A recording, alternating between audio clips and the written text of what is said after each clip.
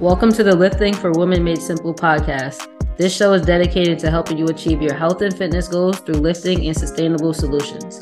So, whether you're tuning in for the first time or you're a loyal listener, get ready to learn, grow, and lift with us. I'm going to share a little story with you guys today. Yes, I'm drinking coffee at 6:50 on a Friday night. Don't judge me. Judge your mother. No, I'm playing, but don't judge me. All right. So today I had a client come to me after having knee surgery. So she had a meniscectomy. And for those who don't know what this is, I'm going to briefly explain what this surgery is because I know there's a lot of people that follow me who either have a meniscus tear or just have knee pain in general and they're not sure what it is. So a meniscectomy is when they make a small incision around your knee and they trim out the damaged or torn part of your meniscus. And your meniscus is a structure in your knee that acts as a cushion and helps to distribute load across your knee joint. And this helps with overall stability of your knee. So if you have a meniscus tear, you can have a lot of instability, a lot of pain, and a way to kind of relieve that is to have this procedure done. So after having this surgery, rehab is crucial,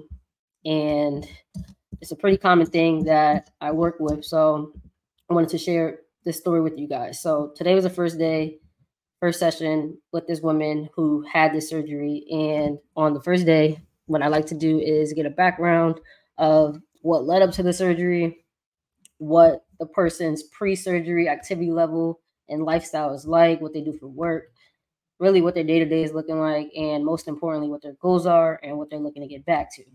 Because without that information, we're not going to be able to create a plan for them to get back to what they want to do. So I have to know all that information.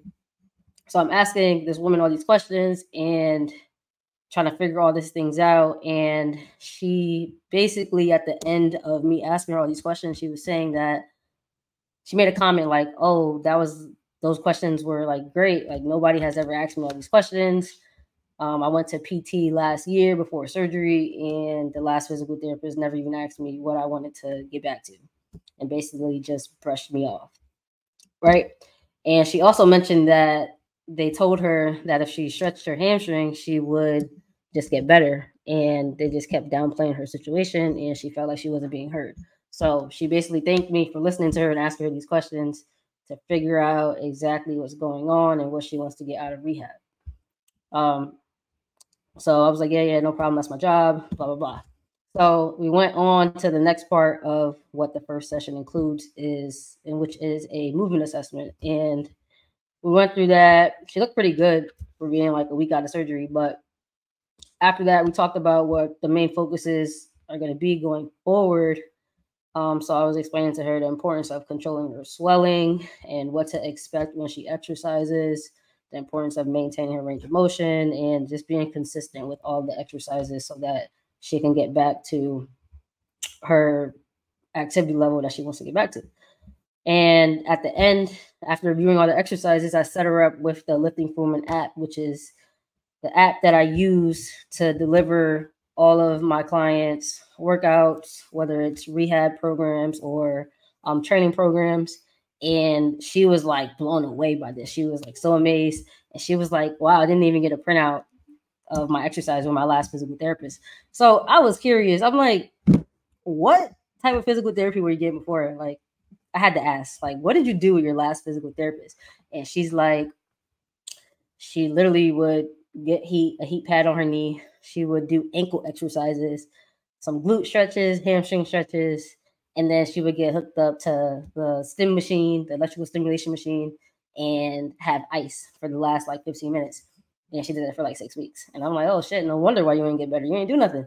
But I didn't say that, but that's what I was thinking. And she was also saying that she never got things to focus on at home. And I was genuinely shocked because I didn't feel like I did anything special. I felt like I considered what the first session was to be pretty standard, like pretty standard care after knee surgery, because without asking the right questions, without having the right guidance, without getting an approach that's tailored to you, I don't see how it's possible to recover from surgery.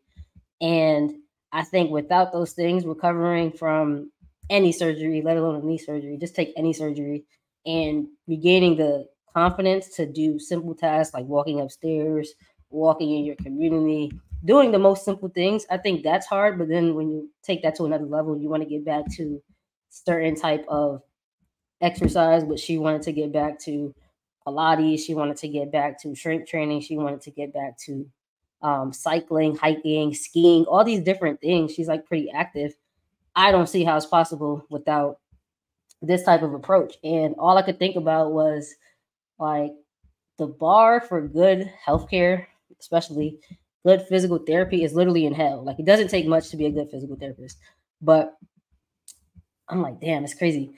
But at the same time, I am grateful that I have the opportunity to provide quality care, provide a thorough experience, and help people get back to what they love without having to be like be feeling like they aren't being heard, have their situation downplayed, and just be given things that aren't hard for them. Like, just be given like cookie cutter programs. So I'm grateful for that.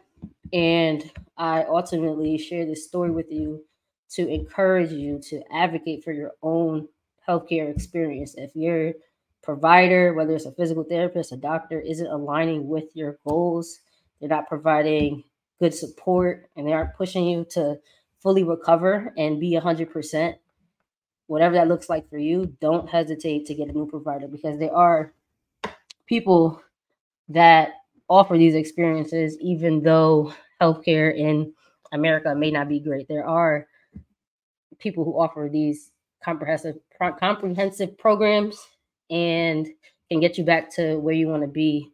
So if you're somebody who has an injury, has been dealing with knee pain, struggling to get back to 100% after any orthopedic surgery, or just simply looking for guidance on how to get back into exercise, send me a message and we can discuss the next steps to getting you back to where you want to be. If you have any questions, shoot them in the comments or send me a message, and I'll catch you guys later. Peace. Thank you for tuning into another episode of the Lifting for Women Made Simple podcast. Make sure to like, comment, subscribe, and give us a 5-star rating and review, and I'll catch you in the next episode.